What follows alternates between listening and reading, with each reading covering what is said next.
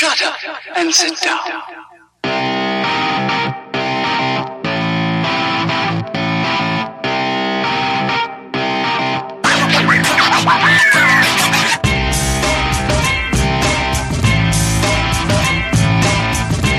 You're listening to The Bridge, keeping you connected with all things sports. Here's your host, John Lund. Hello everyone, you're listening to The Bridge, keeping you connected with all things sports. I'm your host, John Lund, the multimedia sports enthusiast bringing you this sports show. What's it like to be a beat writer for the Chicago Cubs when they win the World Series for the first time in 108 years? We'll talk about that and whatever else I happen to have up my sleeve on episode 46 of The Bridge.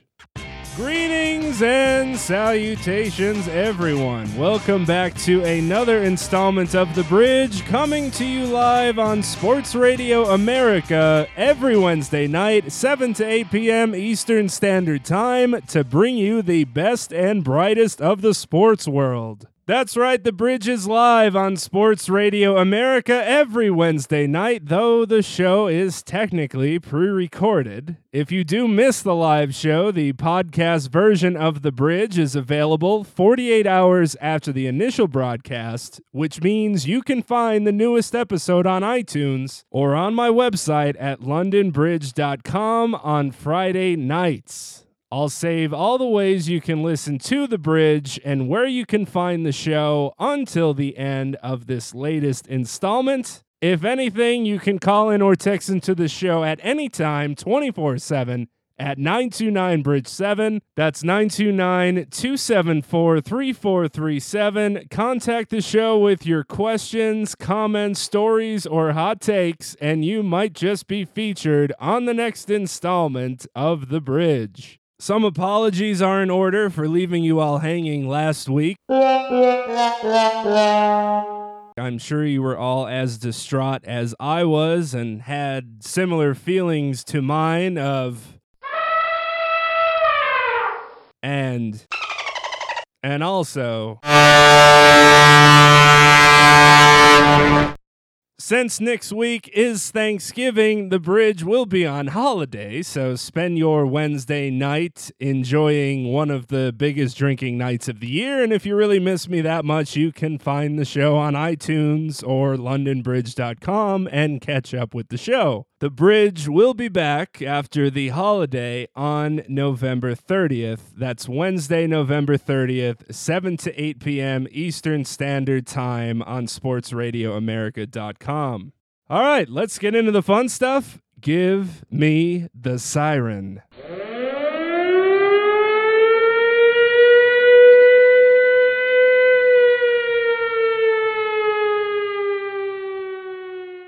As Charles Barkley said in Space Jam, it wasn't a dream, it really happened. That's right. For the first time in 108 years, the Chicago Cubs can call themselves World Series champions. To celebrate their accomplishment, I thought I'd retell and update the story of the curses that the Cubs had to break in order to win the Fall Classic, and the positive significance that the number 108 ended up having for the team after breaking the 108-year-old curse. Here's this week's edition of Sports News Read Like Real News.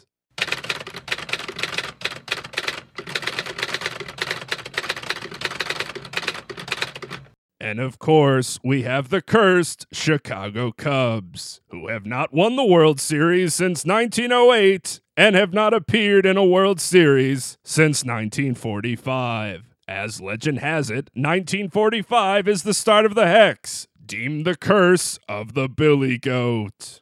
During the 1945 World Series with the Cubs facing the Detroit Tigers, ironically, the same team they had once defeated to win the 1908 World Series, longtime Cubs fan Billy Cianis, the owner of the Billy Goat Tavern, came to Game 4 of the series with his pet goat Murphy, like he had done all season long. However, this time, those around him complained about the smell of the goat, and he would be asked to leave. He would, but was outraged, and allegedly sent a telegram to team owner Philip K. Wrigley, declaring that the Cubs would never win a World Series again. Indeed, the Cubs entered Game 4 of that World Series up 2-1, but would lose that game, and then the series in 7 games. Another curse, at least for one season, came to the Cubs in 1968, when a black cat walked past Ron Santo while he stood in the on-deck circle, playing against the New York Mets at Shea Stadium on September 9th. At the time, the Cubs held a 1.5 game lead in the division, but that was fading quickly, and after the incident, there was no hope. That loss was part of an 8-game losing streak that contributed to the Miracle Mets making up its 17.5 game deficit to the Cubs in the last quarter of the season before going on to win the World Series. The last big curse, at least again for one season, or specifically one game, came in 2003, which, humorously enough, was the Chinese Zodiac's Year of the Goat. On October 14th, in the 8th inning of Game 6 of the National League Championship Series, the Cubs had a 3-0 lead over the Florida Marlins and were 5 outs away from moving on to the World Series since they held a 3-2 game series lead.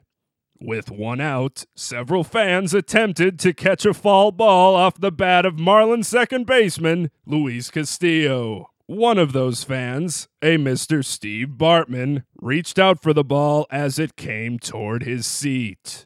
Left fielder Moises Alou was camped at the wall and jumped up, also reaching out to catch the baseball. Though it appeared the ball was out of reach and any fan interference was not the reason the out was made, Alou threw a temper tantrum, throwing his glove to the ground and gesturing that the fans had prevented him from catching it. Of course, the television broadcast relished in the misfortune of Moises Alou and quickly began replaying the sequence of events and analyzing which fan had prevented the catch. The culprit was a man wearing a green turtleneck, a Cubs hat, a pair of glasses, and headphones. Castillo would then walk on the next pitch, and the Marlins went on to rally for 8 runs in the inning to win the game 8-3. Bartman remained seated as Fox repeatedly broadcast live shots of him between multiple replays of the foul ball. They then continued to show him while the Marlins poured it on against the poor Cubs. Though no replay boards were at Wrigley Field, family and friends of those in left field began informing them of what was on TV, and news quickly spread that Bartman was the culprit. He eventually needed to be escorted from the stadium while debris rained upon him and basically has been in hiding since. Those fans sure do love their Cubs. But if you're into sports coincidences or destinies, consider the number 108, the number of years it's been since the Cubs last won the World Series. For starters, it takes a total of 108 outs to win the World Series. 27 outs, 4 games. At Wrigley Field, the distance from home plate to the left field and right field foul poles is 108 meters. A Major League Baseball also has 108 stitches for its seams. A.G. Spalding was the Cubs' first manager in 1876 and also the owner of Spalding Sporting Goods Company, which makes their baseballs with 108 stitches. In the movies Back to the Future Part 2 and Taking Care of Business, the Cubs are the featured team that win the World Series in those films. The length and minutes of those movies is 108. Recently, when Javier Baez hit the decisive home run in the NLDS that helped the Cubs advance past the San Francisco Giants, it was on opposing pitcher Johnny Cueto's 108th pitch. Cubs starting pitcher Kyle Hendricks, the winning pitcher in the game that clinched the pennant, was born on December 7th, 1989. If you add the digits of his birth date, 12/7/89, you'll get 108. And lastly, the atomic weight of the coveted World Series trophy is, you guessed it, 108. And if you still don't believe in sports curses or superstitions, Theo Epstein, the GM who also helped the Boston Red Sox end their 86-year-old drought, was at a benefit in January before the season. Tickets were being pulled, with youngsters receiving prizes if they also had the same ticket. Theo reached in for his ticket, pulled it out, and couldn't help but laugh. The number on the ticket read 1908. Theo made sure the curses that have plagued the Cubs were ended once and for all just days after Chicago won the World Series, and millions of people lined the streets for the parade. Theo and some members of his executive team sat in an empty left field stands of Wrigley Field, licked their lips, and had a special treat for dinner. The delicacy, you ask? A roasted 9.5-pound goat. Though Murphy the goat is long gone, the symbolism was not lost, and I'm sure it tasted much better than a black cat or Steve Bartman would. I'm John Lund. For sports news, read like real news.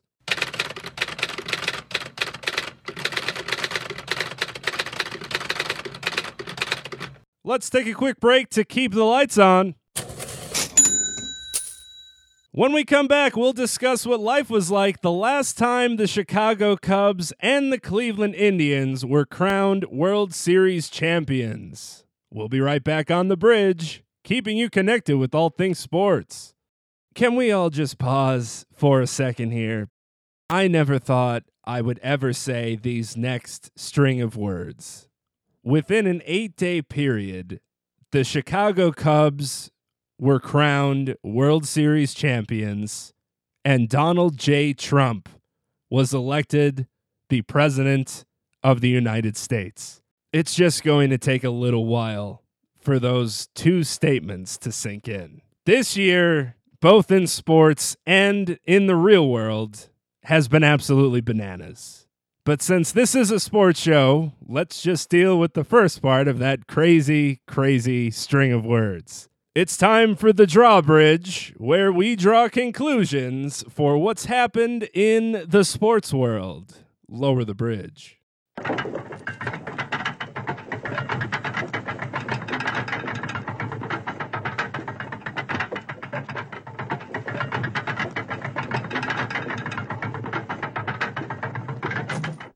The Chicago Cubs are World Series champions, breaking a 108-year-old curse and winning their first World Series since 1908. The team they beat, the Cleveland Indians, were hopeful to break their own curse, having not won a World Series since 1948. The world is certainly a different time now, though there's still many that can remember what it was like to live that long ago. For this edition of the Drawbridge, let's wind back the clocks to what life was like the last time Cleveland and Chicago last celebrated a World Series championship, starting all the way back in 1948.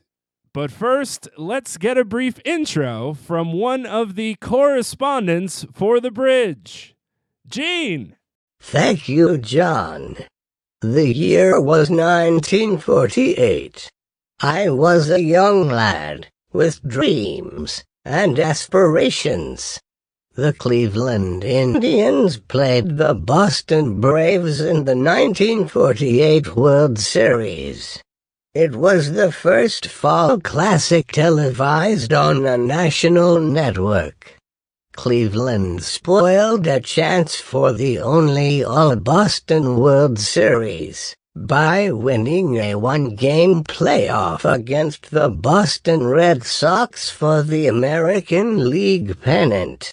The Hall of Fame pitcher, Bob Feller, failed to win either of his two starts. The Indians won the series in 6 games to capture their second championship, and their first since 1920. Larry Doby, along with teammate Satchel Paige, became the first African-American players to win the World Series, a year after the integration of baseball. The Cleveland Indians haven't won the World Series since. Both teams would meet again in the 1995 World Series, with the Braves now in Atlanta. As you know, advantage, Braves. Back to you, John. Thank you, Gene. Around the world of sports, in 1948, the Philadelphia Eagles won the National Football League championship. The Baltimore Bullets were the champions in the NBA, and the Toronto Maple Leafs hoisted the Stanley Cup. Michigan was the champion in college football, and Kentucky was the best team in college basketball. NASCAR also held its first race for modified stock cars at Daytona Beach. If you attended the 1948 World Series, you could get some pretty great seats for about $8. The median price in Cleveland for Game 7 of this year's World Series, just to get in, would run you about $1,700. Back in 1948, the average cost of a new house was $7,700. The average wages per year, $2,950. The cost of a gallon of gas was 16 cents. The average cost of a new car was $1,250, or what you would have paid to get into this year's World Series. A loaf of bread was 14 cents. A pound of hamburger meat was 45. Science and Mechanics magazine was popular, and that ran you about 20 cents. A movie ticket was 60 cents, and the Oscar winner for Best Film in 1948 went to Hamlet. The President of the United States was Harry S. Truman, who defeated Thomas Dewey that year, and was also later named Times Magazine Man of the Year. The first Polaroid camera went on sale at the Boston Jordan Marsh department store for $89.75. Porsche was founded. Velcro was invented. The transistor radio was invented. The game of Scrabble was invented. 1 million households owned televisions, only after about 5,000 homes had owned them just 3 years earlier. The most popular Christmas gift for your children was a Slinky. Ozzy Osbourne, Steven Tyler, Olivia Newton-John, Samuel L. Jackson, James Taylor, and Alice Cooper were born in 1948. What a time to be alive. On to 1908. Let's go to another correspondent for The Bridge. Walter? Thank you, John. The year was 1908. I was a young lad with dreams and aspirations. The Chicago Cubs played the Detroit Tigers in what was a rematch of the 1907 Fall Classic. In the first ever rematch of the young event, the Cubs won in 5 games for their second consecutive World Series title. This was also the most poorly attended World Series in history, with the final game at Bennett Park in Detroit drawing a record low of 6,210 fans. the Cubs would win the National League pennant 6 more times in the next 2 decades, but a potential dynasty never happened. I can die happy, having lived long enough to have seen them win again. Back to you, John. Thank you, Walter. Around the world of sports, in 1908, the Akron Indians won the Ohio Independent Championship, and the college football national champions were Quakers. Yeah. If you were going to the World Series in 1908, you'd need about $1.25 to make your way in. If you wanted to go to Wrigley Field and catch Game 5 of this year's World Series, you'd also need more than $1,000 just to stand in the stadium. In 1908, the average life expectancy was 47 years. Only 14% of the homes had bathtubs, and only 8% of homes had telephones. Henry Ford's Ford Motor Company introduced the Ford Model T, costing $850. There were only 8,000 cars and only about 144 miles of paved roads, and the maximum speed limit in most cities on those roads was 10 miles per hour. The average wage in 1908 was 22 cents per hour. The average worker made between $200 and $400 per year. 90% of all doctors had no collegiate education. Sugar cost 4 cents a pound. Eggs were 14 cents a dozen. Coffee was 15 cents a pound. Canada passed a law that prohibited poor people from entering into their country for any reason. Canada may pass a different law for people entering their country in 2016, but that's for another day. The 5 leading causes of death were pneumonia and influenza, tuberculosis, diarrhea, heart disease, and stroke. The American flag had 45 stars. The population of Las Vegas, Nevada was just 30. Crossword puzzles, canned beer, and iced tea hadn't been invented yet.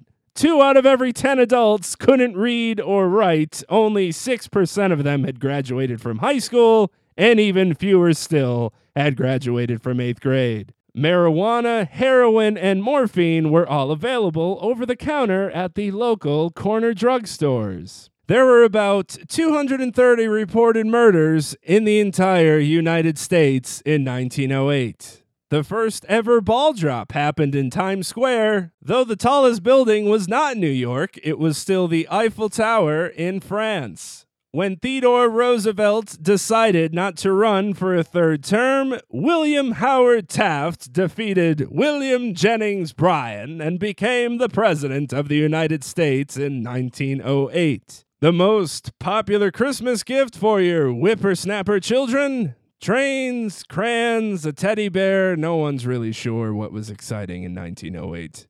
Jimmy Stewart, Betty Davis, Lyndon B. Johnson, Mel Blanc, Milton Berle, and Ian Fleming were born in 1908. What a time to be alive. Let's take a quick break to keep the lights on. When we come back, we'll talk to a Chicago Cubs beat writer about Game 7 of the World Series, and we'll talk to our fictitious producer about his time rooting for the 100-loss Chicago Cubs. We'll be right back on the bridge, keeping you connected with all things sports. As you heard earlier in the show, you can call in or text into the bridge 24/7 at 929-BRIDGE-7. That's 929-274-3437. Leave a voicemail or text your questions, comments, stories, or hot takes, and you just might be featured in the next installment of The Bridge. Now, we do like to pose a question each show to help give you the urge to call in or text into the show. Let's take the easy and corny route this week. Since next week is Thanksgiving, you tell me what you're most thankful for. Yeah. On to this week's guest. We had the pleasure of talking with Gordon Wittenmyer. He is the Chicago Cubs beat writer for the Chicago Sun-Times, and he's been doing that since 2007. He's also covered the Anaheim Angels and the Minnesota Twins before that, and has worked at the Seattle Times, the Sun Sentinel, and the Chicago Sun-Times, as I mentioned, in 2007. So the man's been around the game of baseball for a long time, covering it as a beat writer, getting in the dugout, getting in the clubhouse, getting completely engulfed in whatever team and beat he happens to be on. He's been through the ringer a little bit, of course, as a Chicago Cubs beat writer, having to cover the team during their rebuilding period in the late 2000s when no one really knew how the team would fare. Fortunately, things have worked out pretty fantastically for the Chicago Cubs, and I'm sure he was quite excited, as was all of Chicago, for what that team was able to do. Unfortunately, our interview was cut short a bit. He was actually on his way to cover the GM meetings in Scottsdale, Arizona before our interview. Many people may think once the season ends, so does the workload for beat writers, but it is a very tasking job, and any time he was able to give us was much appreciated. We'll talk about some of the intricacies of Game 7 and get some of his thoughts on what happened in that clinching game for the Chicago Cubs. After we are done talking with Gordon, we will switch gears and talk to the fictitious producer of The Bridge, Eddie Ocasio, who joined the show to discuss his time in Chicago. He did some teaching down there for a year, had the opportunity to go to several Chicago Cubs games, hit up a White Sox game or two, check out some Chicago Blackhawks games. Unfortunately, when he was down there, the Chicago Cubs were, as you would say, poopy caca. But nonetheless, the experience at Wrigley Field is a grand one, and it was nice of him to join us for some thoughts about his experiences watching the Chicago Cubs and what a World Series win would mean to that city. So without further ado, let's throw it to the interviews. I'm here with Gordon Wittenmyer. He is the Chicago Cubs beat writer for the Chicago Sun-Times, and he's been kind enough to join the show. Gordon, thanks for some time. How are you? I'm doing well. How are you? I'm doing great. Maybe not as great as some people that deal with the Chicago Cubs are doing, but great nonetheless for a great World Series this year. Briefly, could you just tell my listeners what your role is with the Chicago Sun-Times and some of the things that you do with them as the beat writer? Yeah, I cover all the road games. I cover spring training wall to wall. I cover more than half the home games. You know, there's some days off sprinkled in there. And then every day from the start of the playoffs all the way through, I'm there on the ground. Wherever they go, I go. So it's classic beat writing. And you've been doing that since 2007?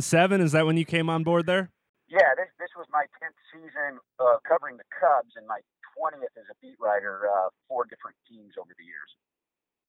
So you've been around for the rebuilding processes, the 100 loss seasons, some dismal times with the team, but fortunately they've been able to turn that around, at least in the last couple of years.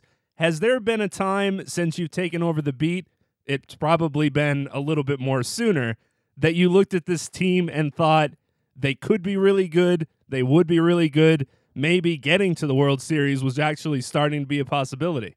Well, actually, they spent quite a while rebuilding, and it was a full teardown. So we knew this was going to take a while. We knew that it was going to be, they were going to be putting these pieces back together one or two at a time as they built up. So 2012, 2013, even into 2000 through 2014. There were still trades being made of veterans to acquire young players, and the rebuilding process was still in full go mode. It wasn't until the end of 2014 we started seeing some of the young, talented guys come up from the system and debut. There were Javi Baez, Jorge Soler. They had a couple of exciting debuts. But then it was 2015 when Lester was signed. That was a huge moment. They picked up Joe Madden, who was kind of the right guy at the right time. And they went into 2015 finally with credibility. Nobody saw 97 wins coming, not even that. But we did see probably a 500 season, maybe a winning season, maybe flirt with a playoff berth, that kind of thing. And then 2 months to go that season, they just took off. It was a Giants series at home.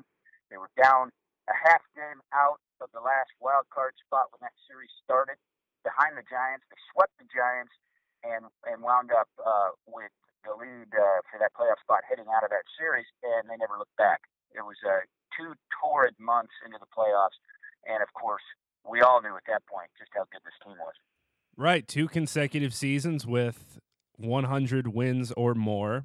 What's interesting about this end to the season is that even with all that success, even with so many people assuming that they would at least get to the World Series and many thinking that they would win this year, they fall behind 3-1 to the Cleveland Indians.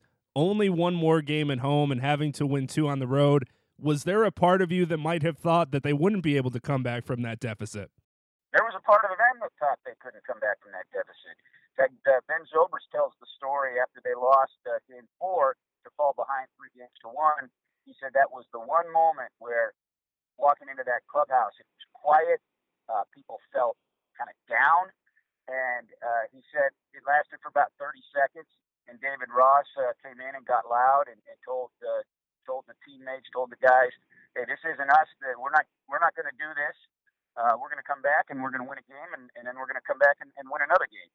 And so the mood changed at that point. But yeah, there was a down moment, and really when you look at it, I mean, baseball. So it's so tough to win a baseball game, even when you're really good. To think that you've got to win 3 in a row, 2 of them on the road against a league champion, and Game 7's looming with Corey Kluber, the Cy Young Award winner. Yeah, it looked bleak, and so I looked at that and thought they can win Game 5, and then once they did that, I thought they could win Game 6.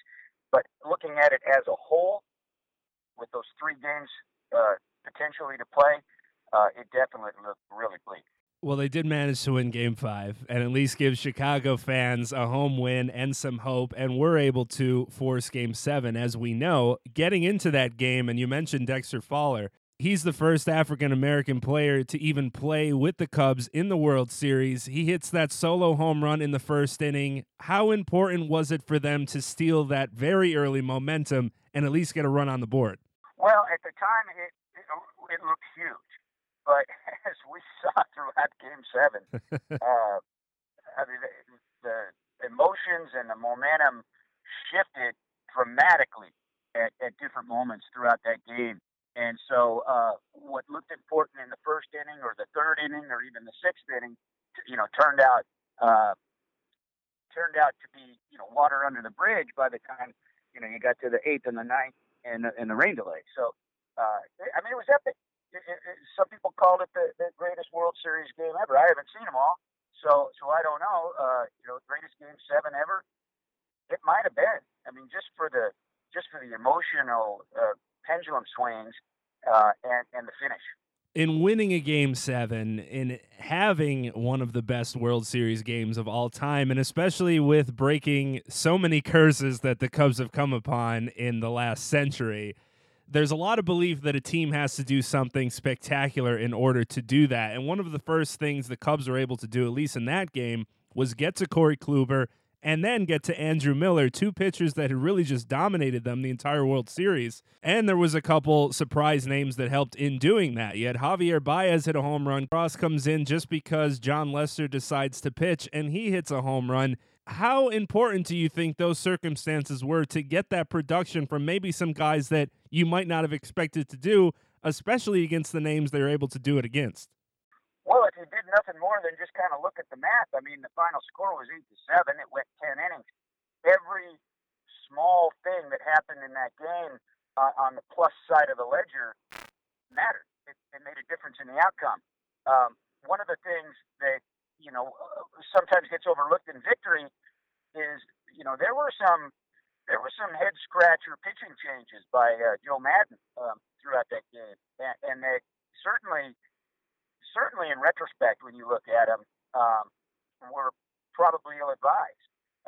When you look at what the outcomes were, they overcame those. So, you can, every one of those small things that you mentioned that contributed to runs being scored and so on were huge, but they could have won that game going away. I mean, it could have been, let's see, they scored 2 in a 10th, so they could have won that thing 6-3, 6-1, 6-2. It could have been. It didn't have to be as dramatic, probably.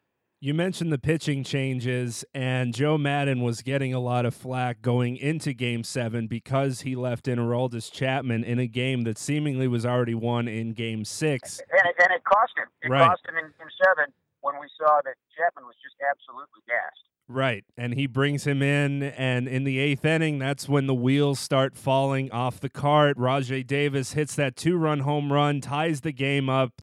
Did you get the feeling that, oh no, this is just another moment that's going to go down in Cubs history against that team? Because really at that point, the Indians had all the momentum in that field. No doubt. That was one of those huge emotional swings I was referring to, and it left you, it left you sort of like a gut punch, out of breath, and you couldn't believe what you just saw, and all of a sudden they had come back all the way, and it felt like, my God, the Cubs were on the precipice of winning their first World Series since 1908, and now they're not going to do it. That's what it felt like. And credit to the guys in that clubhouse who got together. I mean, they literally got together and had a meeting after that rain delay, and they supported Chapman. They bullied his spirits, and then they looked each other in the faces and said, "We're still going to win this game."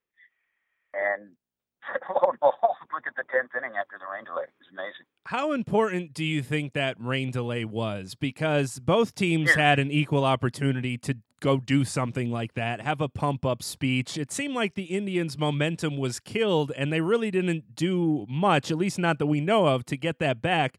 Here you have a guy, Jason Hayward, who really wasn't doing too much, at least at the plate in the World Series, in the postseason, this regular season as a whole, but was a great defensive player for them, won a Gold Glove the other day, and also was great on the bases. But him being kind of a veteran on this team, just sitting them down, reminding them who they were. I mean, Theo Epstein has to be pleased that even though he had to pay $184 million for the most pricey rain delay speech ever, it's probably well worth it in the end. Oh, no doubt about it. And remember, I mean, you're right about the defensively. This guy was a difference maker for much of the season, and he had a terrible. There's no whitewashing it. I mean, he had a terrible offensive season all year long, and he basically got benched for much of the postseason. But he's got seven more years on that contract, and yeah, you might say, well, yeah, that might not look so great after this year, but he's still a young guy, and if you look at his track record, I mean, this was a bit of an aberration. I mean, it was certainly his worst season, and there's no reason to think that he's going to be, as bad next year. And so, there's still potential upside there. But the guy has been around. The guy has always had a reputation for being a great teammate, great clubhouse guy, and he's not naturally vocal and boisterous. So when he does have something to say, guys tend to listen. And so what he did in that meeting really can't be overstated. It was it's a moment that's going to go down in World Series history. To a man, everybody in that room talked about the difference it made and the difference it made to them emotionally, and how it led to what we saw transpire in the 10th inning. So that right there that moment was probably all by itself worth his 2016 salary. So we've got a special guest into the bridge. Fictitious producer Eddie Ocasio is joining us live from New York City. Sir, how are you? Thanks for joining the show. Doing great. Thanks for having me on.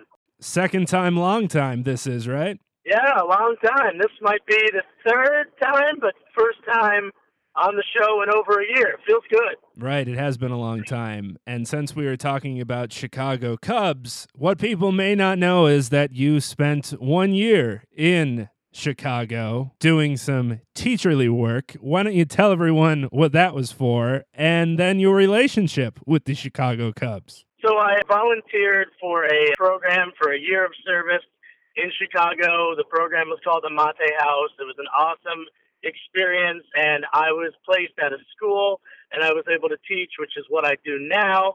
And the home that we rented was a converted convent. Yep, I used to sleep in a room where a nun once slept, and not at the same time, of course. We had a place about 10 blocks from Wrigley, and we could walk down there, and the Cubbies were not the powerhouse that they were this year. They were, in fact, the lovable losers. They lost 101 games the year that I lived there. The only member of the team still there is Anthony Rizzo, so that was exciting. This was about 3 years ago. I remember vividly going to maybe 13 or 14 Cub games and only hearing them sing "Go Cubs Go" and "Fly the W" once. That just goes so to show you where the team stood. Not very good. Not very good. The best part about it was they were so bad that the bleachers were general admission, as they always are. You could walk down, buy a ticket when the game was starting, like during the national anthem outside from a scalper for about $5 or $10. If somebody told you 15, you kind of just kept on walking and would hope for a 5. They didn't check tickets because nobody was there. We moved down to the 100 level, down the left field line so many times. We were on the Ivy multiple times trying to catch balls from Alfonso Soriano, that's a name, before he was traded to the Yankees. And one time, my friends and I, we had had a little bit to drink, and we were in the bleachers standing next to Tom Ricketts, the owner of the Chicago Cubs. And now you probably couldn't get anywhere near Mr. Ricketts. No, he shook my hand. It was pretty amazing. And we said, thank you, sir, for putting in $500 million into this stadium that we will probably never get back to in our lives. They added the video boards the next year. They added the sound system. They're making the hotel where that McDonald's is. That's a fabulous McDonald's, too, if you have the chance to go to that McDonald's. That year, that McDonald's was more popular than the Cubs, to be honest. But yeah, my time there was really amazing, and there's so many memories of just going to Cubs games for super cheap and hanging out with people who just love the Cubs and went to games because they love them. You learn a lot about what it's like and about yourself when your team never wins and you lose 101 games and then 90 the next year, and the opening day is still sold out and all those kind of things. It was really great. And then you leave and they start getting good again. So maybe you as well curse them along with the likes of the goat, the cat, and the Bartman. What was the typical day like for you as a young kind of Cubs fan who just wanted to go and perhaps have some beers? When you get to the game, where are you going outside of Wrigley Field? How are you taking that in? And what was the general atmosphere like for a typical, say, Saturday game? Well, typically my roommates and I would go to the Target down the street from our home and get a 30 rack of the champagne of beers, Miller High Life, and have a few of those at home, and then head down.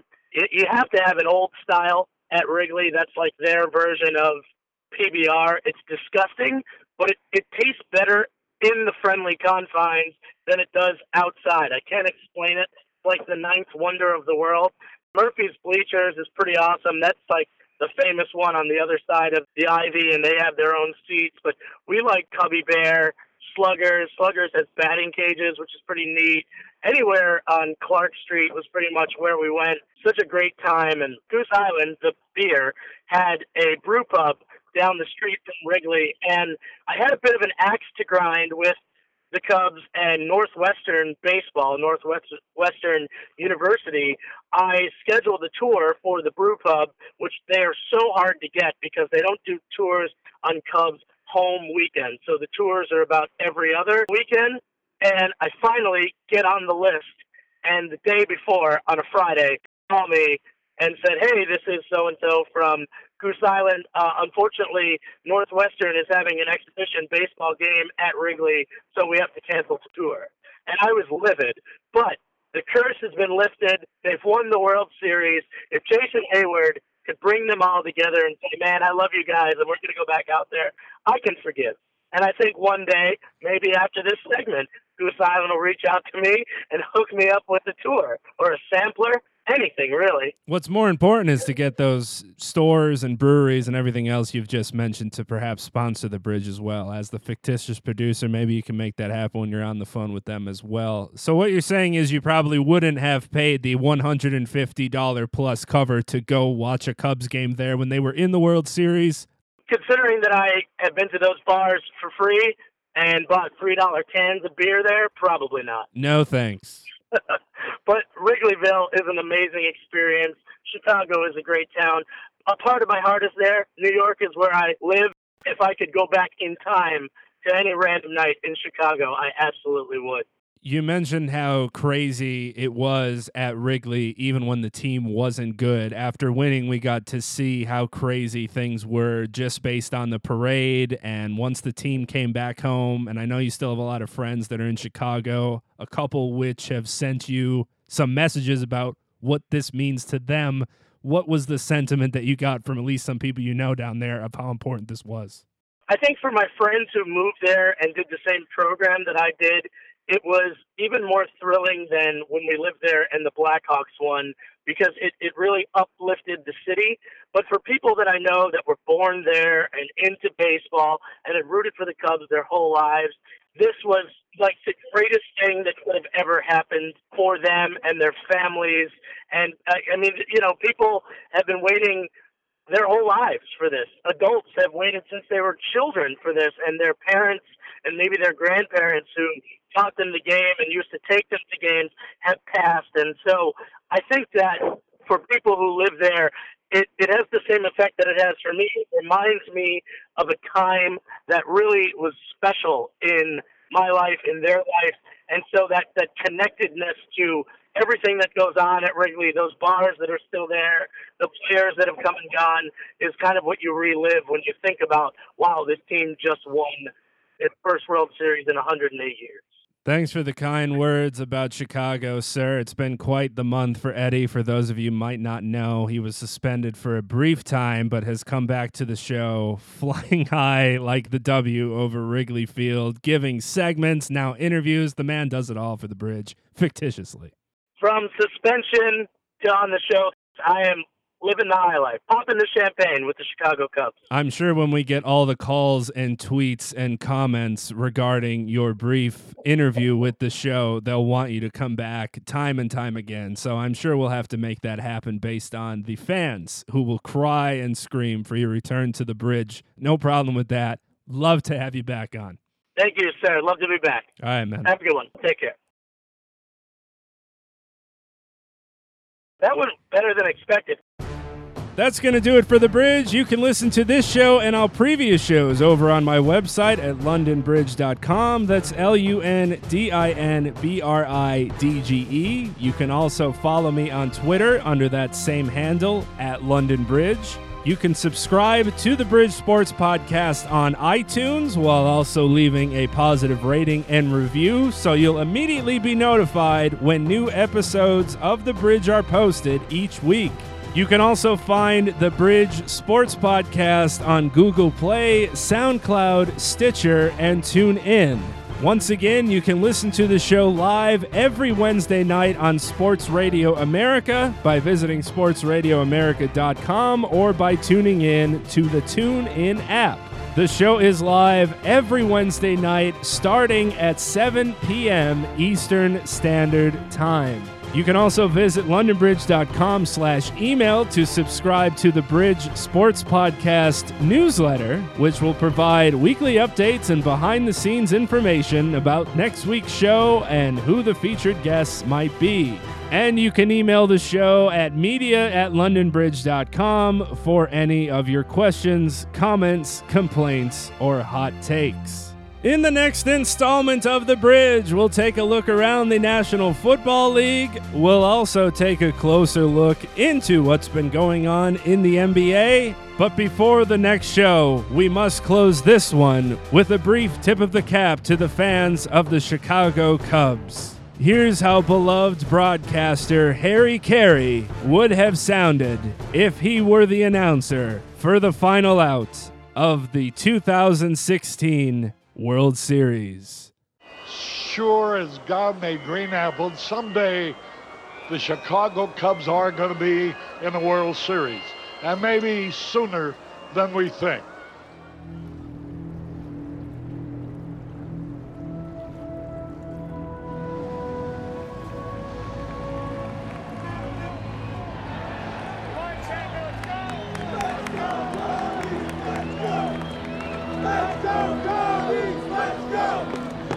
Hello again, everybody. Harry Carey of Cleveland. It's such a pleasure to see you, especially on a noteworthy night indeed.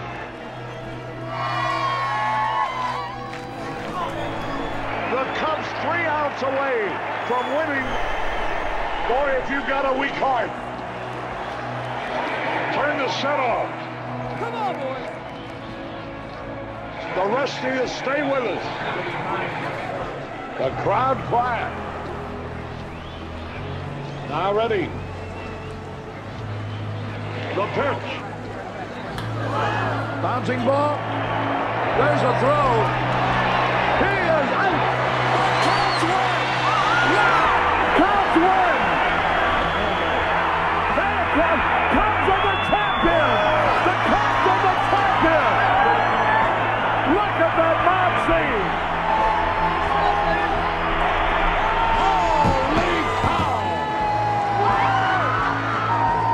Talk about a mass of happy humanity. How about them Cubbies? Now our lives are complete. The Cubs are number one. The impossible is possible. The unbelievable is believable. This is Harry Carey. So long, everybody.